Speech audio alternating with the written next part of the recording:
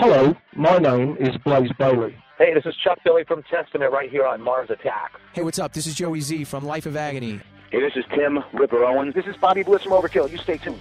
Hey, this is Dan Lorenzo from Hades, Nonfiction, The Cursed, and my horrible solo music. You're listening to my boy Victor on Mars Attacks. Hey, this is Ron Bumblefoot Fall of Guns N' Roses, and you're listening to Mars Attacks. How you doing? This is Frankie Benelli from Quiet Riot. Yeah, ladies and gentlemen, this is Dave Windorf of Monster Magnet, and you are listening to Mars Attacks. Hello, everybody. This is Michael Kiske talking, and you're listening to Mars Attacks. Hey, this is Richard Patrick from Stilter, and you're listening to Mars Attacks. Hey, everybody, what's happening? This is John Bush, and you're cranking it up on Mars Attacks. Tells me I'm wrong. The blue of the water is changing to red. The grass isn't green, just turns into gray. All the changes I've done, I'm here next, I'm gone. My dreams faded into the silence of fear. I can't go on like this when you left my dreams. I'm losing not one more tear. There is nothing left to say, and the changes will come and dreams disappear. There is nothing left to say. I remember the good times, controlling my anger again. I sit alone and I'm watching the clock. I'm going insane, just wait here for nothing. My smile is gone by the things that go wrong. It seems my weakness is stronger again.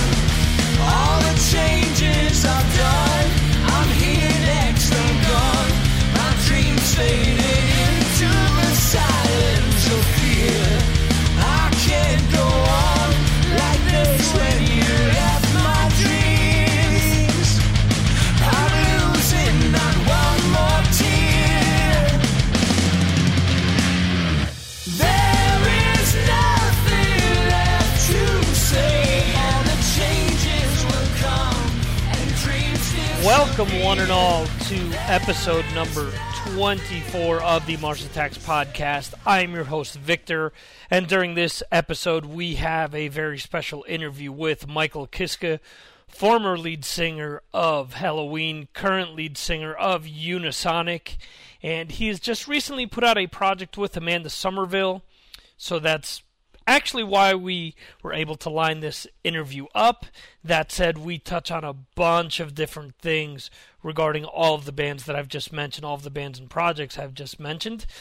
Before going any further, I do want to remind any of you that are listening to this off of Blabbermouth or any other similar website, you can download these episodes or listen to them directly on my website, MarsAttacksRadio.com. Okay. In any event, the interview itself is broken up into two parts due to the fact of how long the actual interview, or the interview is fairly long. I spoke to Michael for close to 2 hours, so I edited that down a bit and split it up into two parts. What we'll do is get into a little bit of Halloween now. This is one of my all-time favorite songs. The name of this track is Save Us by Halloween, and after that we'll jump right into the interview.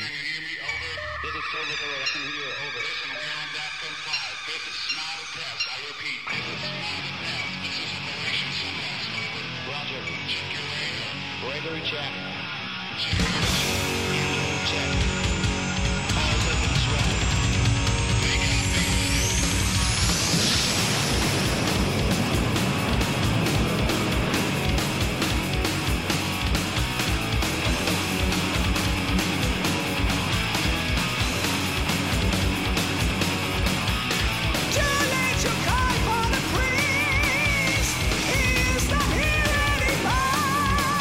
We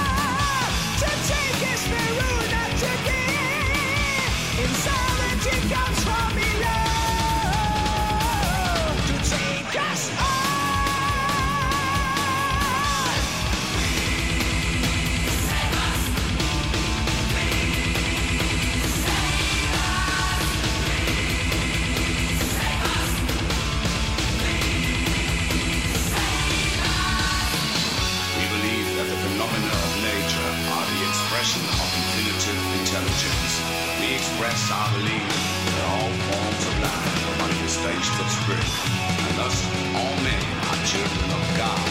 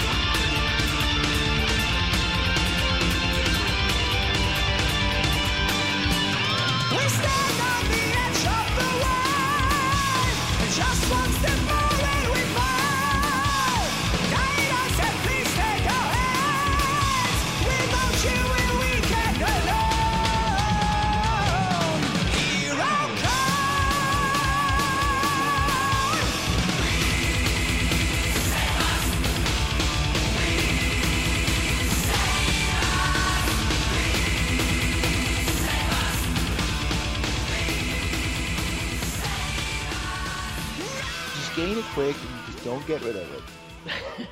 It's just what it is. Yeah, it is very unfortunate. But, I always look like a sausage on pictures then. Or in videos. That's why I love videos.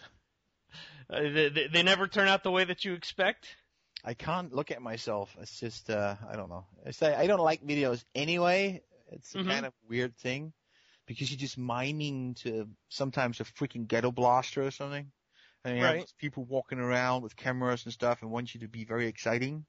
Mm-hmm. It's kind of funny. I mean, on the stage, you are excited because you do perform. You know, there's something. Right. You just do music that just has its own kind of flow. But video is just fake, you know. You can sing with it, and that's what I usually do. But I feel very uncomfortable with videos, I must say. But you have to do them, you know, occasionally. So from the very first video that you did, you sort of can't sit there and watch them. It just doesn't feel I can real watch to you, them. or? I can watch them, but it's actually more the making process. I don't like to watch them these times because I tend to look pretty fat nowadays. In the younger days, it was a different thing. It was actually quite fun in the early days. I remember especially the Halloween years. Those videos were quite fun because we were kind of a goofy band. We were always having fun. And that was the same thing when we did video shows. Sometimes we drove those video makers nuts. Even the last video I did with Halloween, the When the Sinner, that was great fun. We were just fooling around. It was a real pleasure. I mean, that was fun, but it's like now, I feel just kind of uncomfortable. But it can also be because when we did the two videos that we did for the duet, Kiske Summer duet, before that I haven't been doing anything in terms of live for almost 17 years. Huh. So that adds to the feeling uncomfortable business. Gotcha. I'm pretty sure when I've done a few shows, like actually 2 real shows this year. Before we did about 3 warm-up shows, which don't really count. But it's like, and now I would probably feel a little bit better, I guess, you know. And speaking of those videos, I take it from the way they were set up, they were shot back to back, right? What means back to back? At the same time, more or less. Oh, yeah. It was one day. It was one day from almost, I think, 6 o'clock in the morning to 12 o'clock at night. But it was also, on the other hand, it was also great fun because the people were nice. It's like it was fun to be with Amanda. Everybody was very nice. I mean, don't get me wrong. Especially the video people were like really cool people. I mean, it was a very pleasant experience from that sense. But as soon as you got to do the work and the camera is rolling, it kind of, I can see it. I can see it myself that I don't feel comfortable. Right. But okay. I don't think other people see that.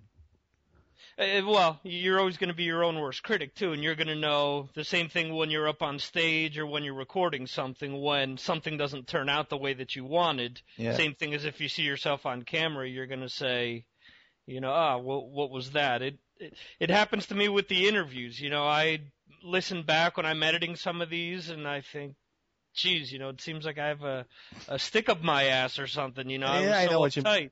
You hear your own voice in a different way too. When you talk, you sound different to yourself when you hear yourself through your head than when you hear it recorded and all. I mean, I know many people. I mean, I'm okay with my singing voice because I'm very used to my singing voice. But when I hear my speaking voice, it's the same like with almost everybody that talks about this. Is everybody kind of thinks he sounds or she sounds strange hearing the talking voice recorded. And that's just because it sounds different than we hear ourselves. Mm-hmm. And that's the same when you get filmed. You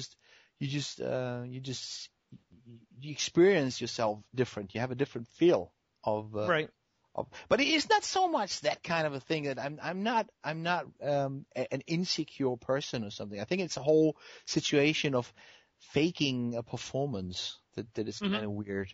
And it was also kind of the thing that Amanda is a totally different sort of performer than I am. I'm not this guy who does these kind of show, these like a Freddie Mercury or something like that. I'm just kind of myself.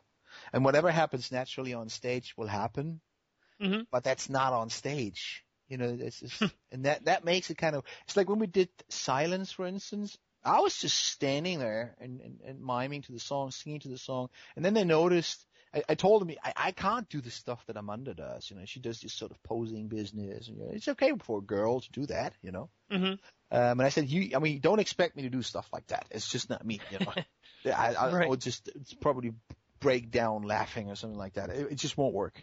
So she said, okay, what we do? We just put a box there. You sit there and that's it. We not even try to make you do something that you don't feel comfortable with.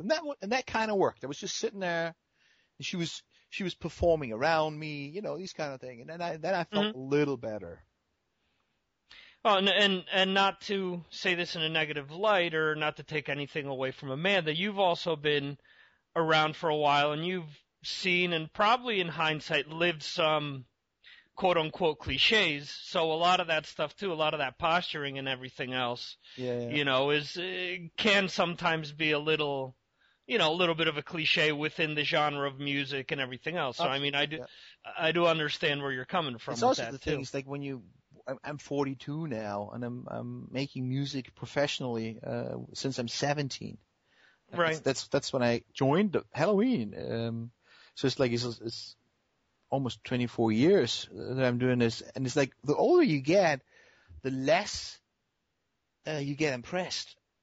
But because you've seen so many things, it's like when you're young, it's like the younger generations, they still get impressed by certain bands that show up because they haven't heard that stuff before.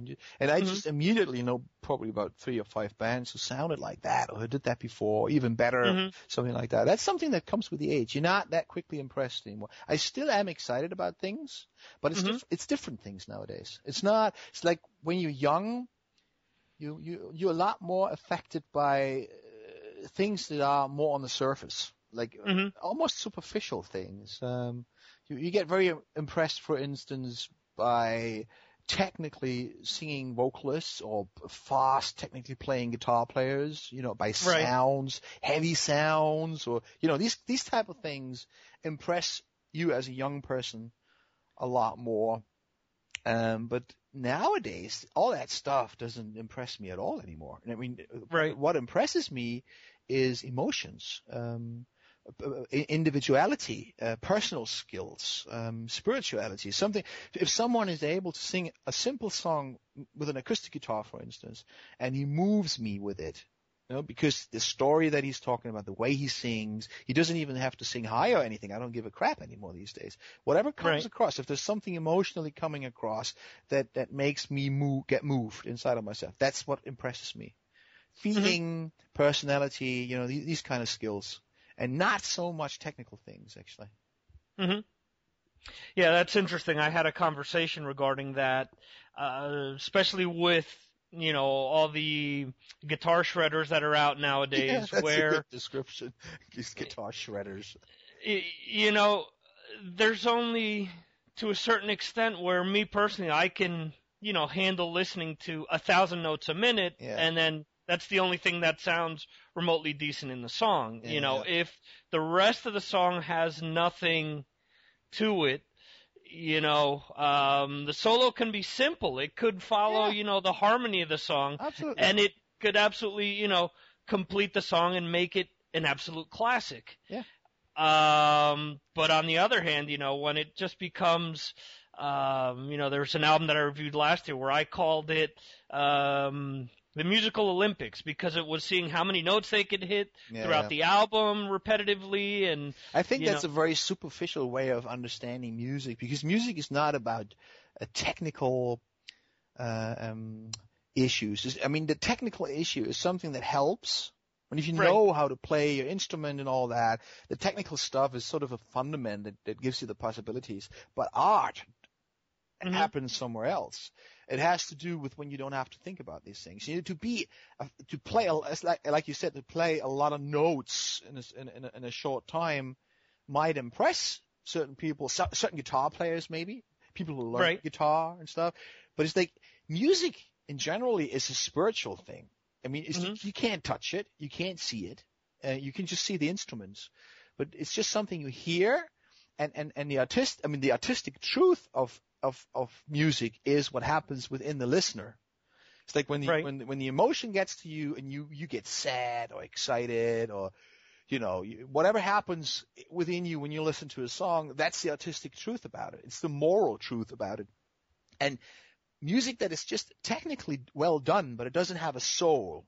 It doesn't really meet that. It's like you can. It's like someone like Elvis Presley, for instance. I love Elvis, but he was never a songwriter.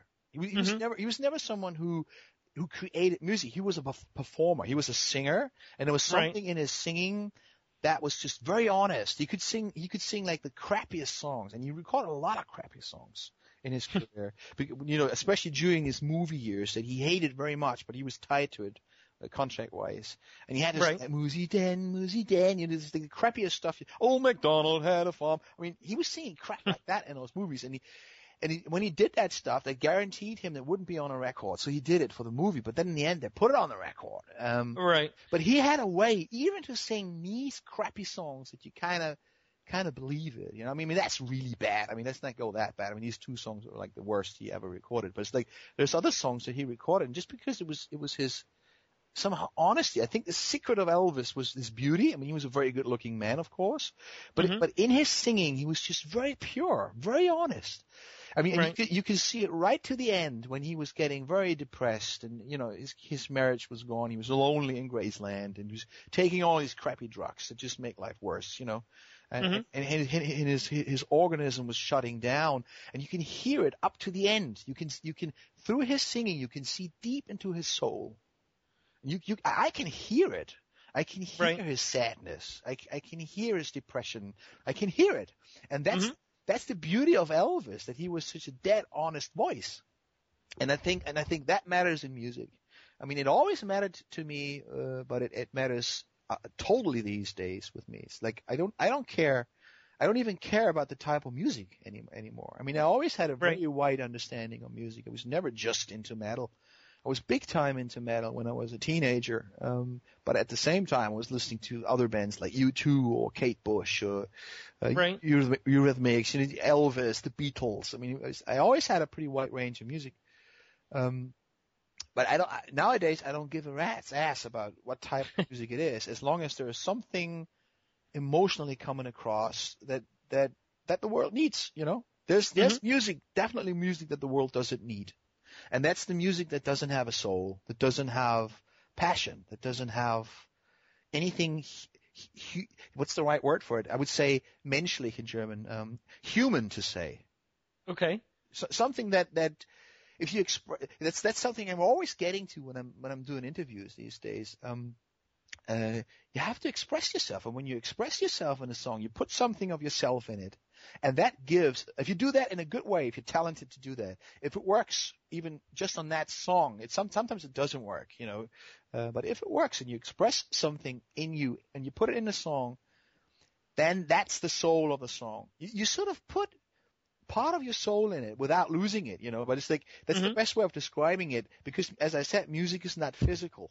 So it's like why you do something and how you do it is the whole spirit of a song. And that's the secret why a song that John Lennon was singing might still give you goosebumps these days, while other people might cover these songs and they just don't have that, and it just doesn't get across. I mean, John Lennon could sing like a very simple rock and roll tune that is actually, just from the song, from the technical point of view, very boring. You know, something you've heard 1,000 times, but when he was singing it, it was magic. Right. And that's what matters to me these days. Gotcha. Okay. There was another interesting point that you touched on about how a lot of the newer artists that you hear, you already know 5 or 6 bands that have done what they're doing previous to them, and it sounds maybe more authentic or better.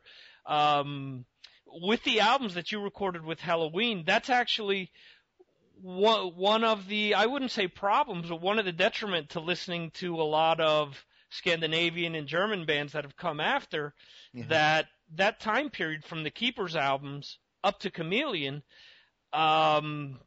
they sort of created a foundation for so many bands that came after those albums for what you guys did initially, with maybe focused more on, if you want to call it power metal or speed metal or whatever, with the first 2 Keepers albums.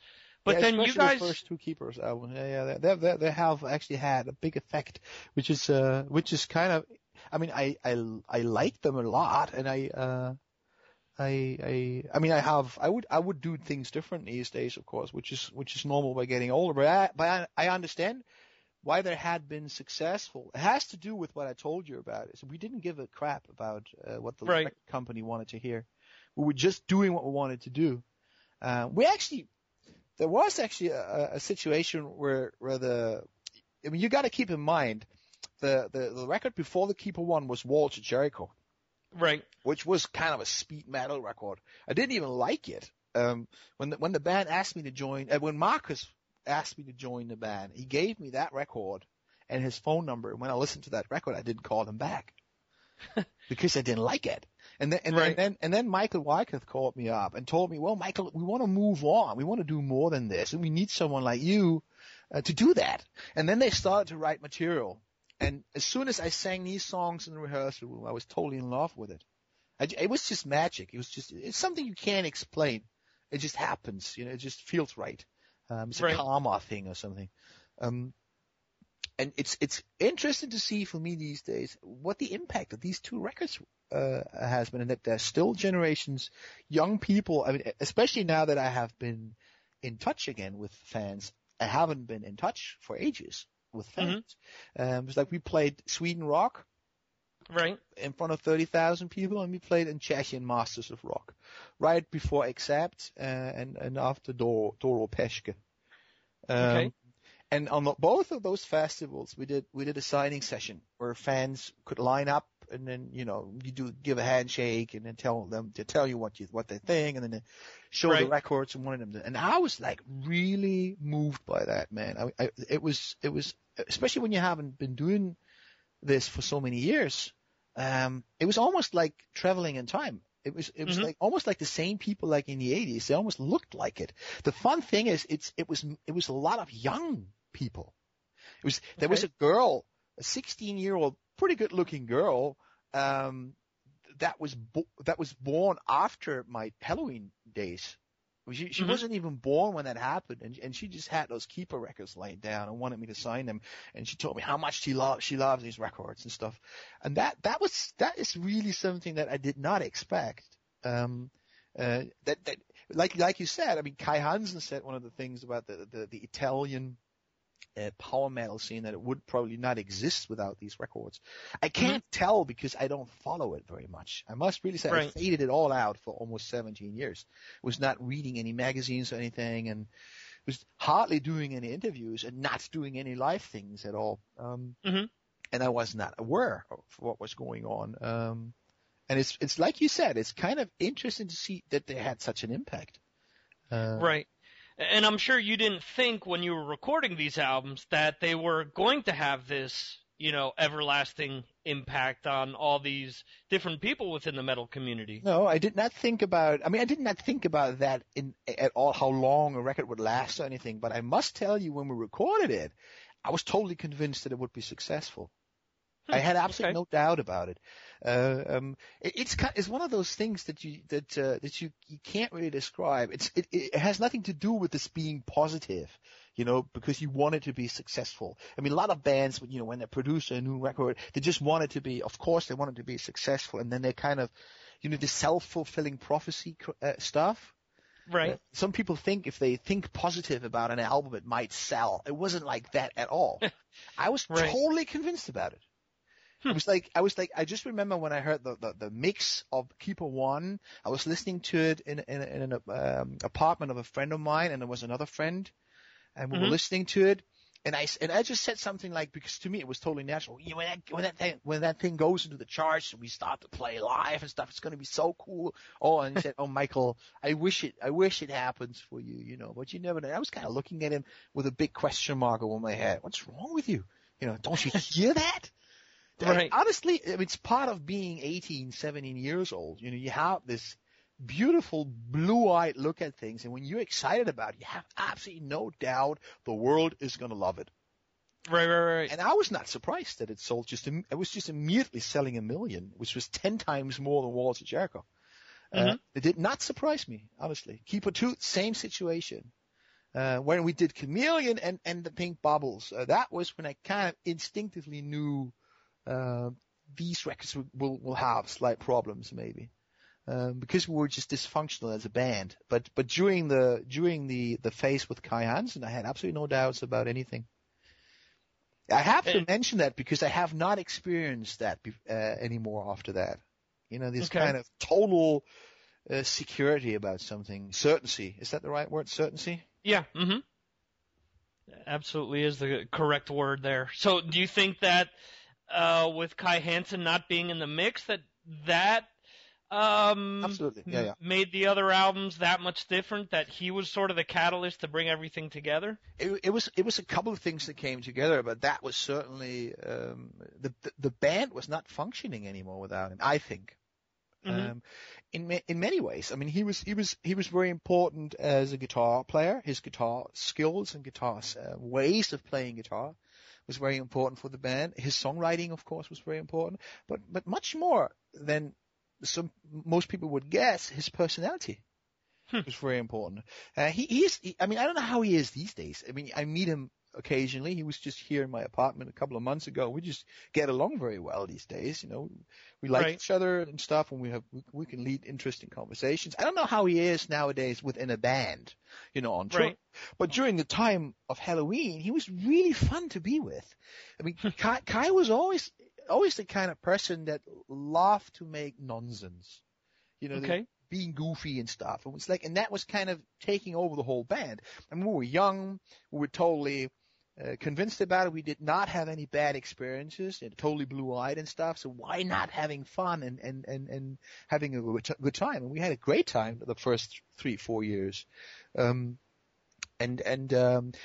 when he was not there anymore, it was kind of different. It's like there was Roland there, and the whole chemistry was different. Everybody was kind of.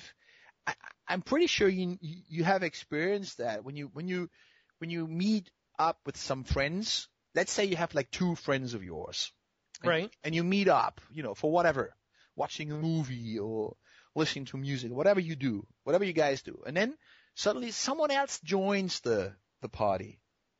Everything changes. Have you experienced it changes that? the dynamic. Yeah, it changes the whole chemistry. It can change it for even better. Or it can just take out the good spirits.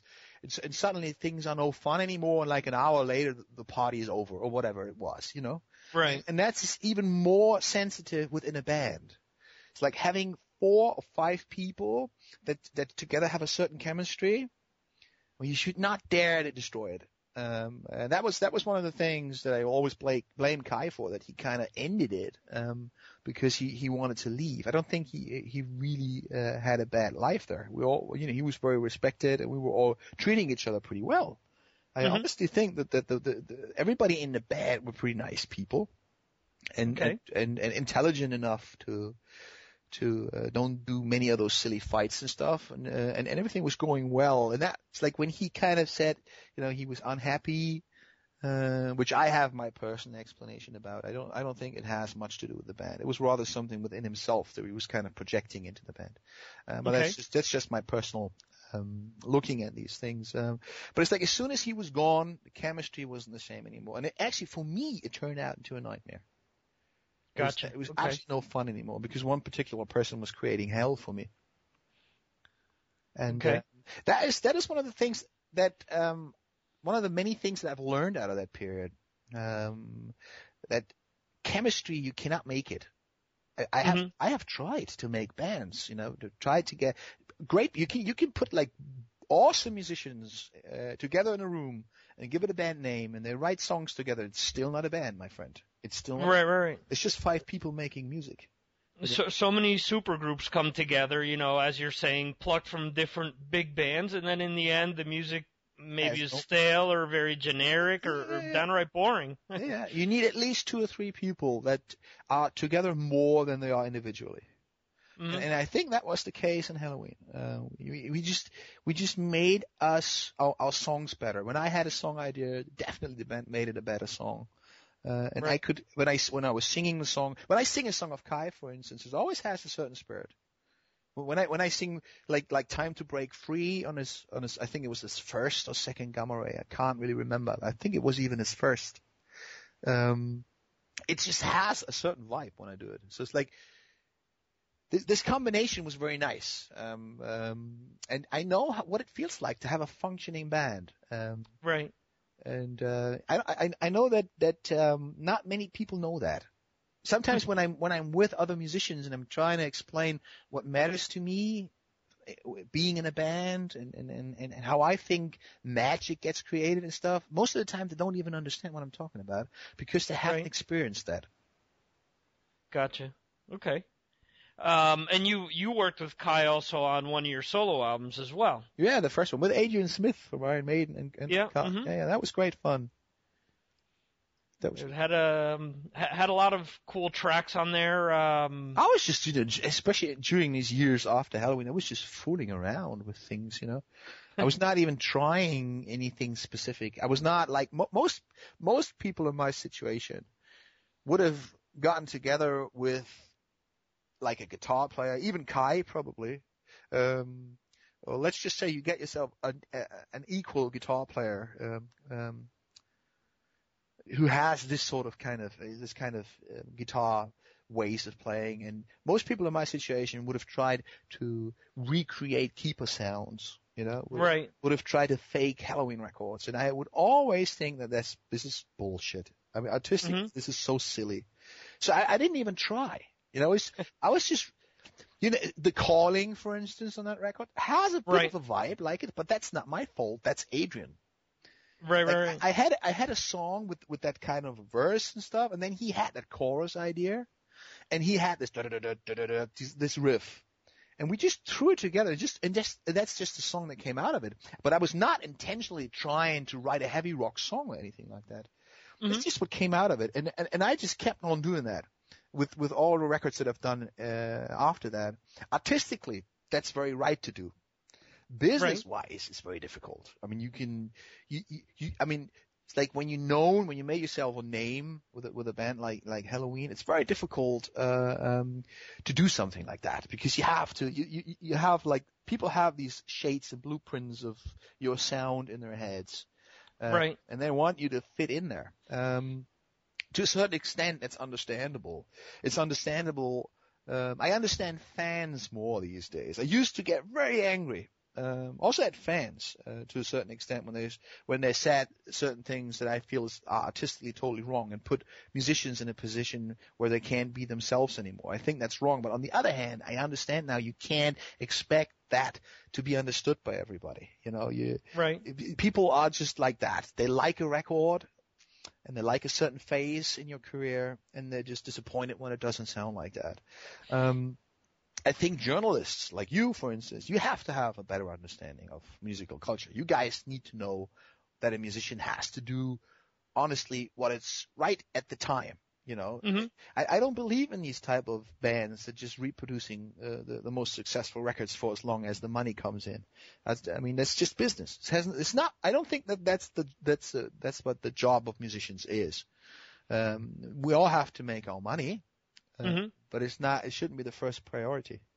Right. And I think, as you just said, one of the biggest detriments to being a fan of metal is that you have so many elitists.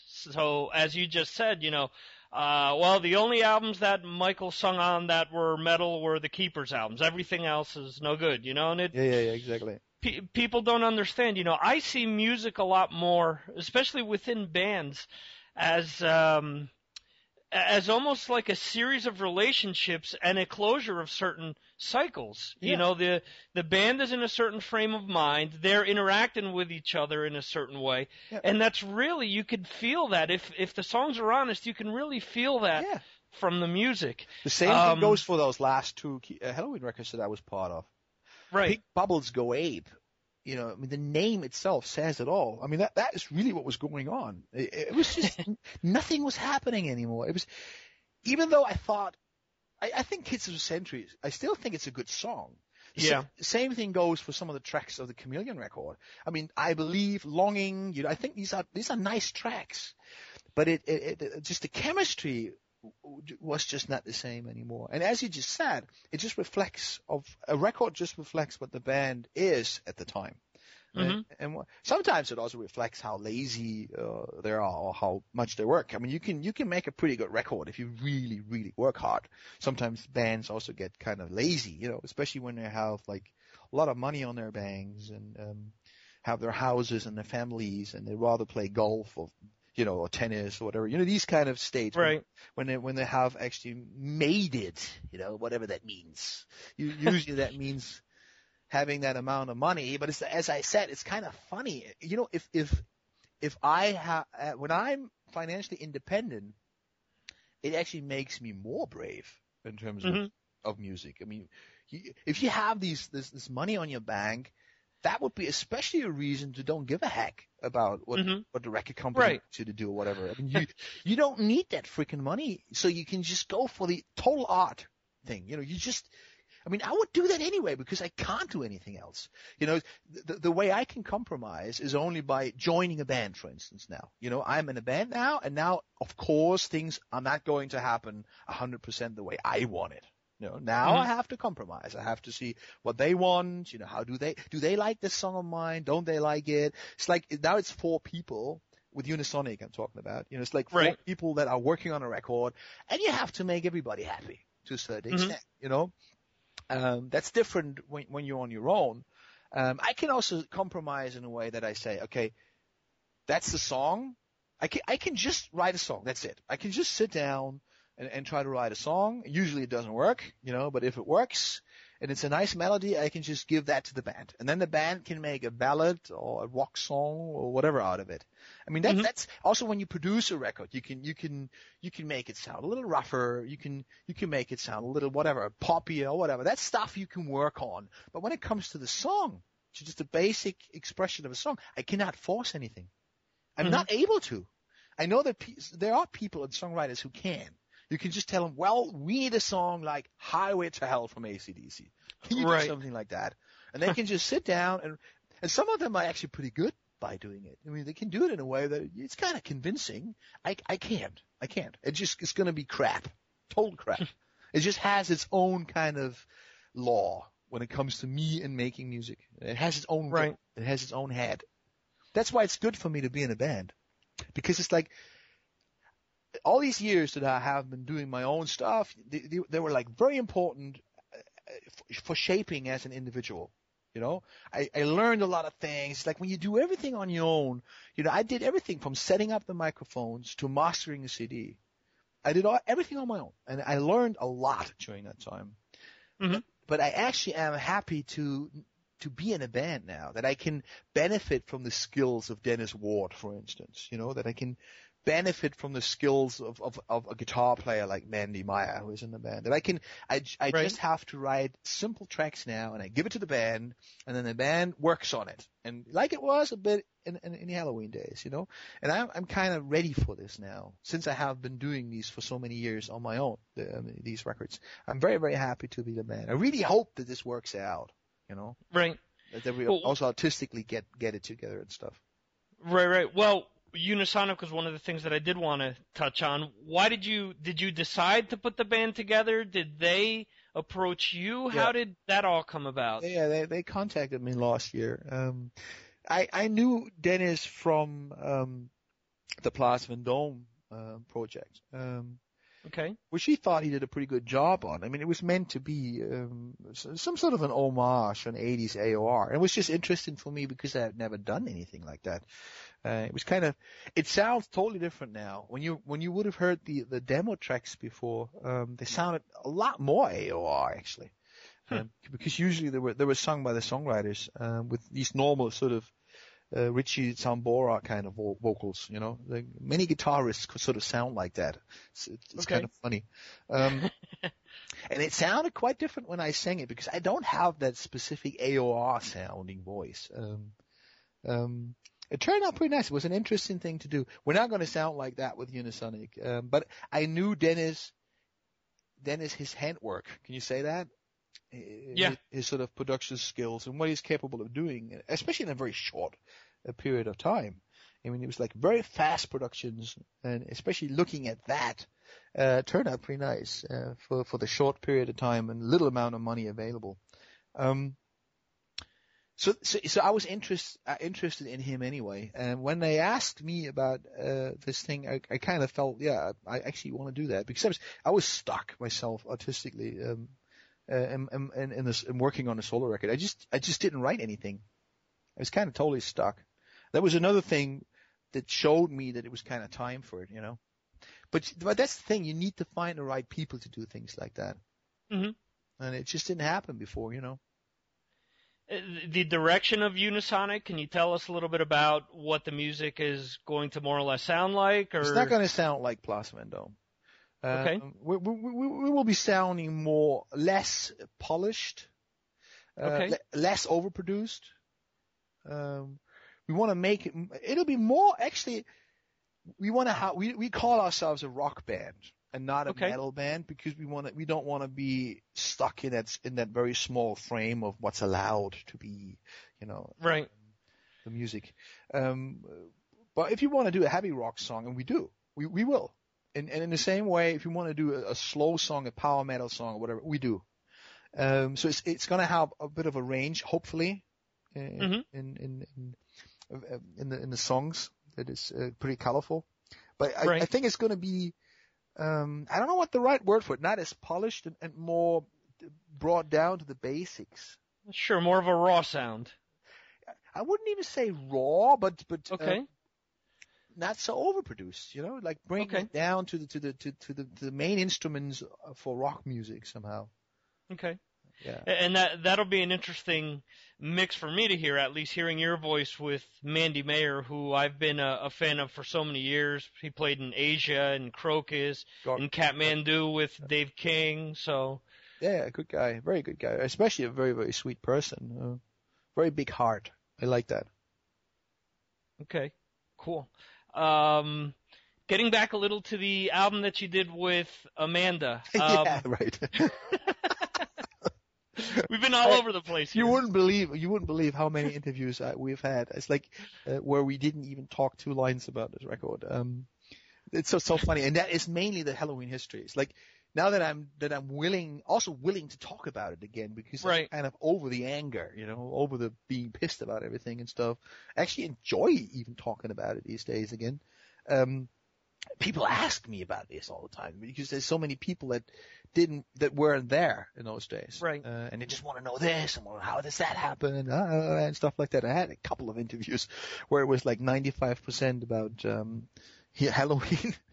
Right. Well, that's why I wanted to prepare questions for the different things, and also obviously the Halloween questions are going to come up, but that's the beauty of doing these podcasts, for example, is that I can actually speak to you about the things. You read so many things over the years, so many rumors, so many this and that, and you don't know what's true, what isn't. And actually for people to be able to hear your voice and obviously there's a certain energy when you're talking about it makes these totally Halloween different. years. You actually say something that I was talking about a couple of weeks ago as well, about hearing someone saying something and seeing it written in a magazine. It's a whole different story. Sometimes you say something with an ironic tone. Yeah, and it doesn't come across. Exactly, and then it sounds almost like whatever, Yeah. I have been had. I mean, I have a temper, it's like, I don't hesitate to express myself. If I don't really give a damn about what people want to hear from me. Not musically and not when it comes to my opinion. If I disagree with something, I just disagree with it. And I think I should do that. If there's anything rock music was good for, it was for being honest, So why should I not say how I feel about certain things, just because it might piss some people off? But again, it's like you said, it's like when I talk to someone, I never had an interview in my whole life on a phone or face to face where someone was pissed or someone didn't understand me or anything like that. He might have disagreed here and there, but these kind of aggressive reactions only came up with things being written down. Right. And also being filtered or something, or it's incomplete, for instance. You say something and then he just uses that and he puts it together and that gives a totally different feel about it. It's very, very funny. And also another thing of learning, what a big difference it really makes to hear the voice of someone. Right. Which is exactly what you just said before. Yeah, absolutely. And like you're saying, if you're being sarcastic about something, you print that up and the next morning, he's being a jerk because, exactly. And, I have always been racist, that kind of thing. You should say it in a way that it's meant. I've never been a racist, but you can't write that unless you make like a note, ironically speaking, or Michael laughs or something like that. Sometimes they do this just to make it better understood. But it is a whole different thing, and it's even more different when you talk to someone face to face and you see his face and you see his eyes and stuff. It's a whole different feel. You say the same thing, but it comes across totally different. Right. And you also don't have the there are also plenty of people that, since they know that they're going to be, editing and taking the bits and pieces that they want out and placing it in a magazine,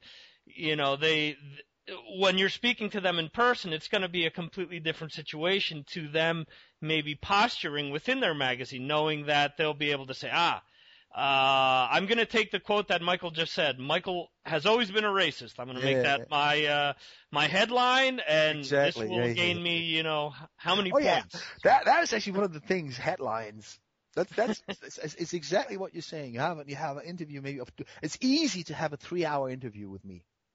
I mean, honestly, I have done that because a good interview to me it's just a good conversation. That's what it is. Right. People who are excited about the same thing talk.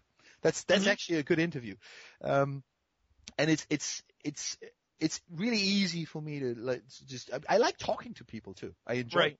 I'm interested in people. So it's like, it happens quite often that there's like a very, very long interview and then the people are very happy in the end, and say, that was a great interview, Michael. Thanks very much and stuff. And I feel the same way, say, thanks for your interest, that kind of thing. And there's just one thing out of like maybe 3 hours of talk where you say a line and they just pick it and make it a line. But on the other hand, I don't really mind. It's like it's also kind of a game. It's this whole thing, magazines and the music scene and stuff. People love gossip to a certain extent, and if it doesn't destroy an individual, which sometimes it does, and that's when it becomes fascistic, in my opinion.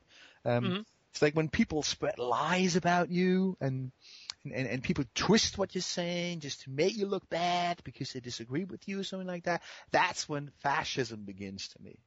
When you use an instrument to discriminate a person or to spread lies about it. And that's what I hate about it. But sometimes I must say I find it kind of amusing how people react to certain things that you say and stuff. I can shoot pretty heavy from the hip sometimes. Right. And it's sometimes it's really funny to see how people react to that, especially when it comes to a music scene like the metal scene that always wants to be so heavy, and so serious. And then they can't even take the smallest bit of criticism, the smallest bit of, well, guys, I totally disagree with you, it's like, I think that sucks, then they start crying and hating you and like little babies, you took the toy away. It's so funny. There's so many wannabes, especially in the metal scene. Yeah, absolutely. And one of the things you just mentioned, having a conversation with someone, that's when I try putting these episodes together, that's what I try to do. I think so many artists go through, I like to say the Kent Brockman effect, the newscaster from The Simpsons, where, yes, where are you going on tour? And, speak about that. It's just so predetermined and boring that, you could get so much more out of just a, one-to-one conversation where things just come out of left field that you weren't expecting, And who cares about show? Who cares about not authentic people? Do you remember what I said earlier about what kicks me these days musically? Right. When someone has something to say and there's something authentic coming across, something it's the same thing in interviews. Nowadays, I don't allow anyone to make me put on a show. It's like, it doesn't matter if you have like a hidden camera. I said that in an interview before too, to make that to describe this kind of thing. It's the same thing. To me, this goes together with my understanding of music too. It's like when you have a hidden camera and you have like you're on a TV show or something, and you're supposed to, like, the camera is supposed to go on in a couple of seconds, and you could have a hidden camera running all the time, and then you can see what happens when the camera goes on and off. You'll not see a change in my personality at all if the camera goes on or off. I'll be talking to the lady who puts the makeup on in my face the same way with camera on or off. It's one of the things that I learned very early because I started very young. And I discovered how destructive it is if you let, success in these kind of things. It's just nonsense in the end. It's just, some people just see your face on a magazine. It doesn't make you anything different. It doesn't mean anything. It's just some people know your face. And if you make a record, you sell 1 million records, you're just lucky, It doesn't make you better than the guy who sells rolls or bread across the street, this kind of thing. And it is very important for your spiritual health to understand that as early as you can. Just because people put you on a throne and say, Michael, you're the best, you as soon as you understand it, it's nice, that they like you. Of course it is. I mean, I would lie if I would lie to you if I would say that I don't care that when people get excited about something I do. It makes me happy, because I want to affect people with what I'm doing. I mean, what's the whole point of doing it if you don't want to affect people artistically somehow? I mean, you want to have an effect, but I don't believe it when someone says, put you on a throne. I mean, you're the king or whatever, I mean, Elvis died because he couldn't separate that. He didn't understand that it's just nonsense in the end. And I understood that very, very early. Maybe it's also one of the reasons why I'm not afraid to express myself verbally in an interview and say that I hate this about the metal scene or whatever, because I don't try to create an image, Because I find it very dangerous when you create these two personalities.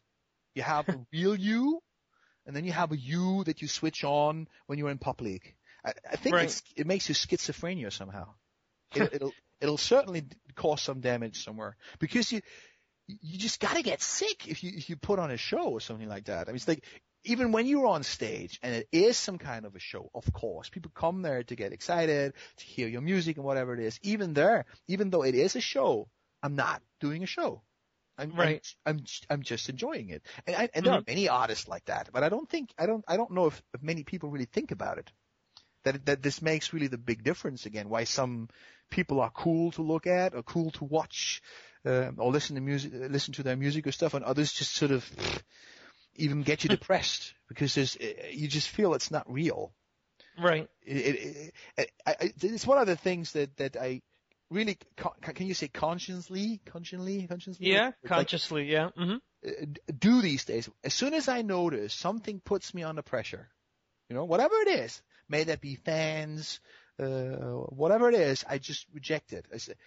I don't let it happen. I do something to kind of destroy the pressure, whatever it is, because I don't think it's good for you. Okay. Yeah, and that's an interesting point. And I don't remember specific names right now, but there was some artist, and I want to say Alice Cooper maybe, or someone along those lines, where I remember reading that someone else had met him at a supermarket, and they didn't know why he wasn't on like he was, on stage or whatever. And it was such a big letdown. It's like, come on, it just doesn't make sense. I don't know. To me, it doesn't. Yeah, I mean, someone like Alice Cooper, especially, that is just a figure that he created, and that was in the 70s. Like a band like Kiss, for instance. I mean, do you expect them to walk around like that at private or something? That would be ridiculous. I mean, there are some bands that just have made this image or this kind of big rock show, and but they don't even say anything else as long as they're honest and they say, this is just a figure that I created. That's okay. If they know what they're doing. I'm not like that. I couldn't do that. It would make me sick. But it's like, as long as you're aware of what you're doing and you don't take that too serious, it might not cause any damage. Right. But I also must say that I like to meet. I have some idols. Maybe idols is the wrong word. People that I admire. Musicians that inspired me, bands that I grew up with that were very important for me, like Iron Maiden, for instance. Right. I was like always big into Iron Maiden as a teenager, especially those first 3-4 records with Bruce Dickinson. Very important for me. And it was beautiful to meet these guys and to find out that they're real. They really are like that. They also. Yes, they put an Eddie show on stage and something like that, but the personalities, they're real, They don't have that sickness that, for instance, Christina Aguilera has to a certain extent, or a what's her name? Unbelievable. Paris Hilton or Lindsay Lohan. She sings. She's very high. She's very Britney Spears. No, she was this is too bad. Lady Gaga. I know her name for ages. I'm getting old, man. She influenced so many. Christina Aguilera is actually trying to copy her to a certain extent. Madonna? No, singing wise.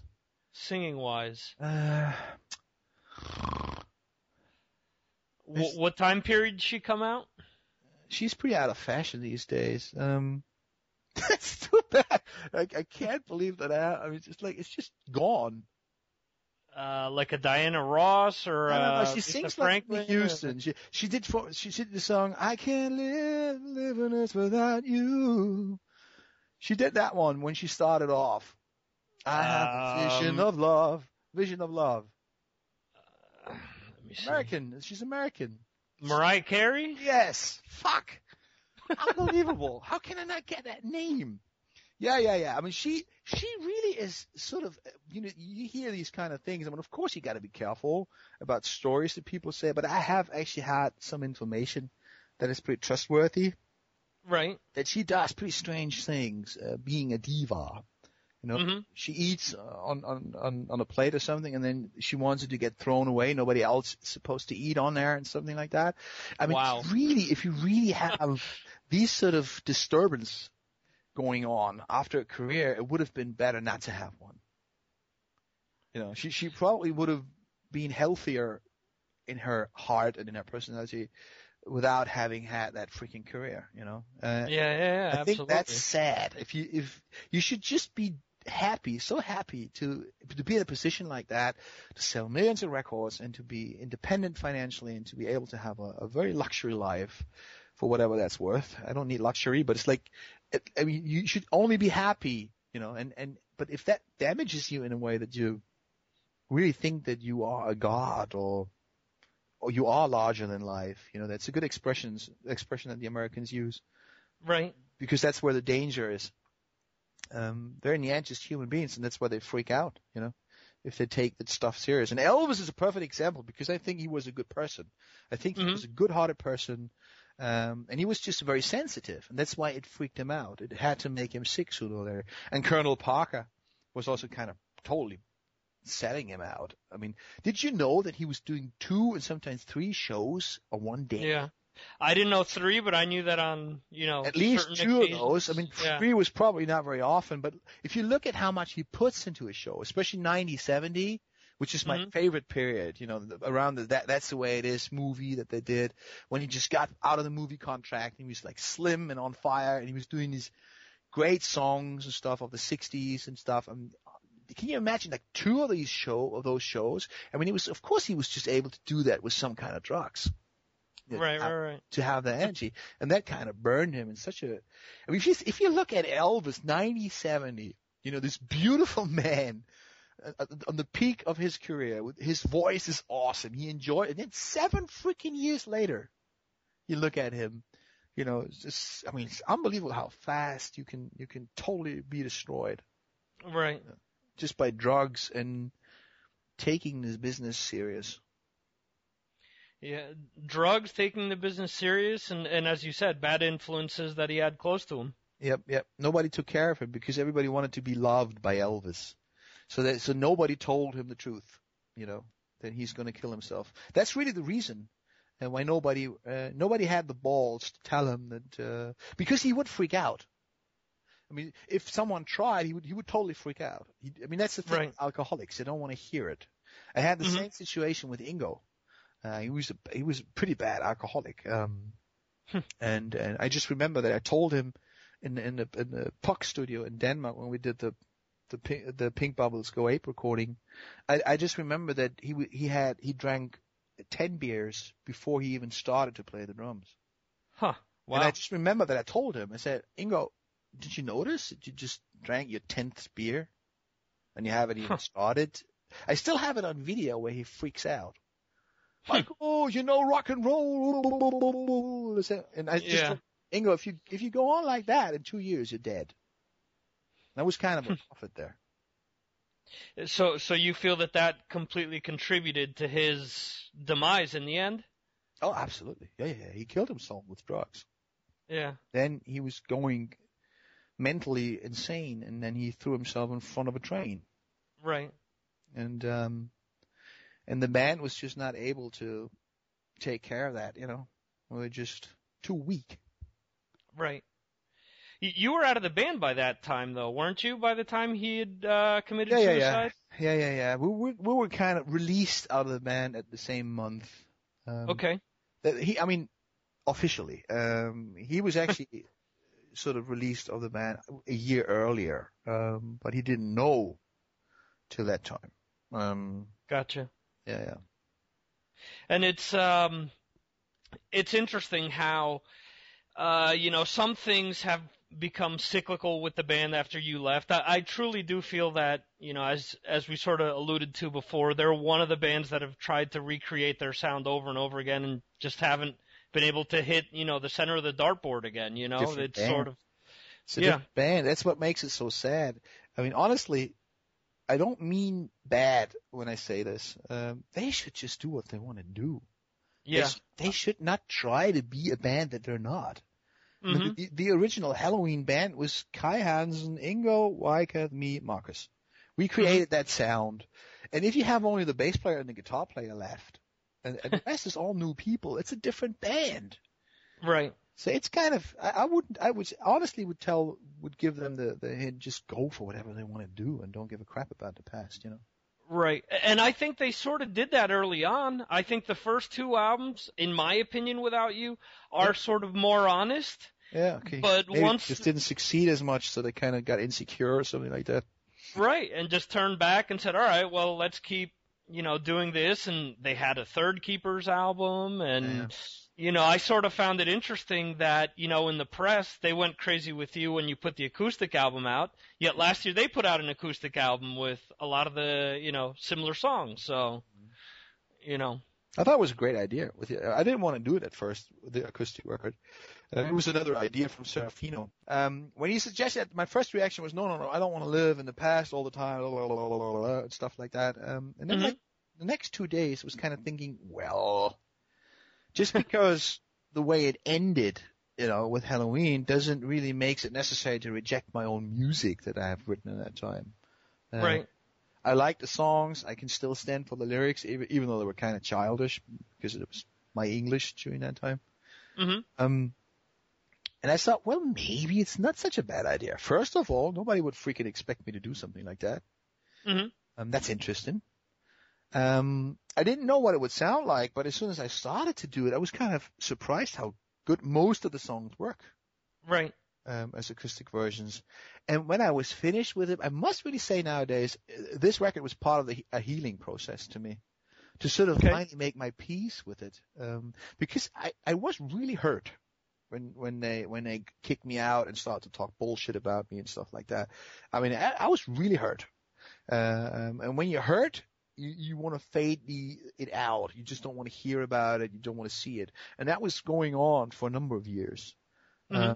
And doing this record was the first step of making my peace with it. And I'm pretty cool with it.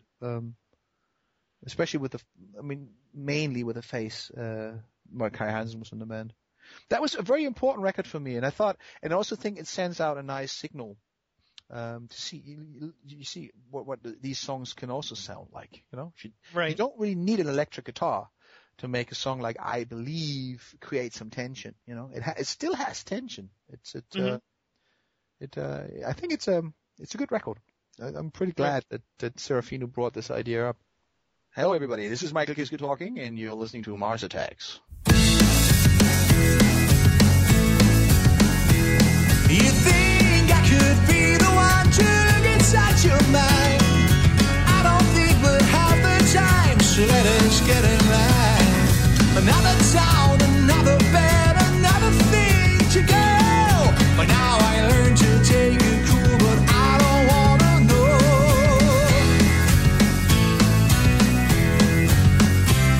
My head is empty, all the stories that I've known I've told. The situation I escape from now with looks like gold. Anyway and anyhow we did it was good. But now I take the time to think about everything I should, 'cause I feel this. I'm gone, for sure. It's not no other town or bad that lies ahead. I go to what I know. I go home to you. By the time that you think about it twice, the spotlight makes you stay. By the time that you feel you don't know, you have to go.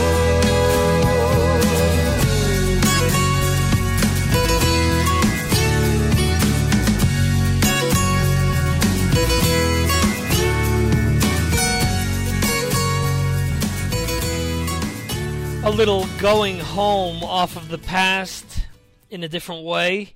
And let's check out say we did the first half in the acoustic version. Let's check out the original, the Halloween version, the electrified version, the second half after the solo. See what you guys think. The plane is ready in my head, so many things to do.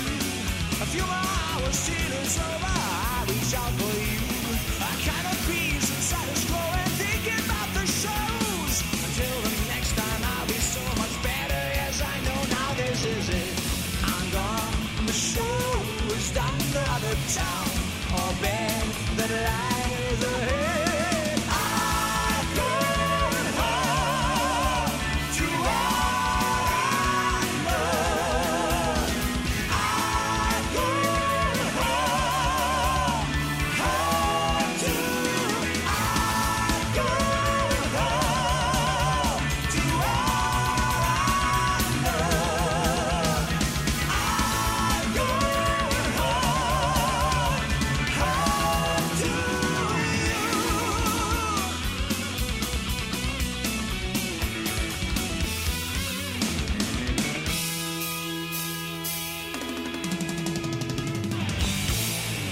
There you go, a little Going Home off of Pink Bubble's Go Ape, an album that originally wasn't released in the States, but later on with all the reissues that came out, it found its way to U.S. shores. I was lucky enough to have my brother send it over to me when it came out in the early 90s. Always loved that album as well. Has some great tracks on it. Kids of the Century, Your Turn, and a few other great tracks on there. Those two come to mind as well as Going Home, Initially, I forgot to mention as well that the first track was with Amanda Somerville off of the new album that he's done, the Kiske Somerville. And what we'll do is we'll have part 2 up for you next week, more than likely, unless something strange comes up. And what we also want to remind you to do is to send us your top 10 lists of 2010. There's a whole big write-up on the MarsAttacksRadio.com website regarding this matter, regarding the different categories, which are the top 10 albums, favorite reissue, favorite live or greatest hits album, and the last one is top 5 non-hard rock or metal albums to have come out this year. What we're asking is for people to send all that in before the 17th of December so that the last week of the year we can put together an extra special Mars Attacks Radio episode which details the countdown like we did last year. Hopefully people start to send things in. We've gotten a few sparse responses, some interesting things that have come in. Right now there's really only one clear-cut number one. Everything else is just a hodgepodge of things that are that have been voted on, but nothing outside of the new High on Fire, the last High on Fire release, I should say, is the clear-cut number one at the moment. In any event, let's wrap things up with a track that Michael discussed. This comes off of his album Instant Clarity. It's a track that I've always loved. The name of it is The Calling. We'll see you next time right here on Mars Attacks for part 2 of my interview with Michael Kiske. See you next time.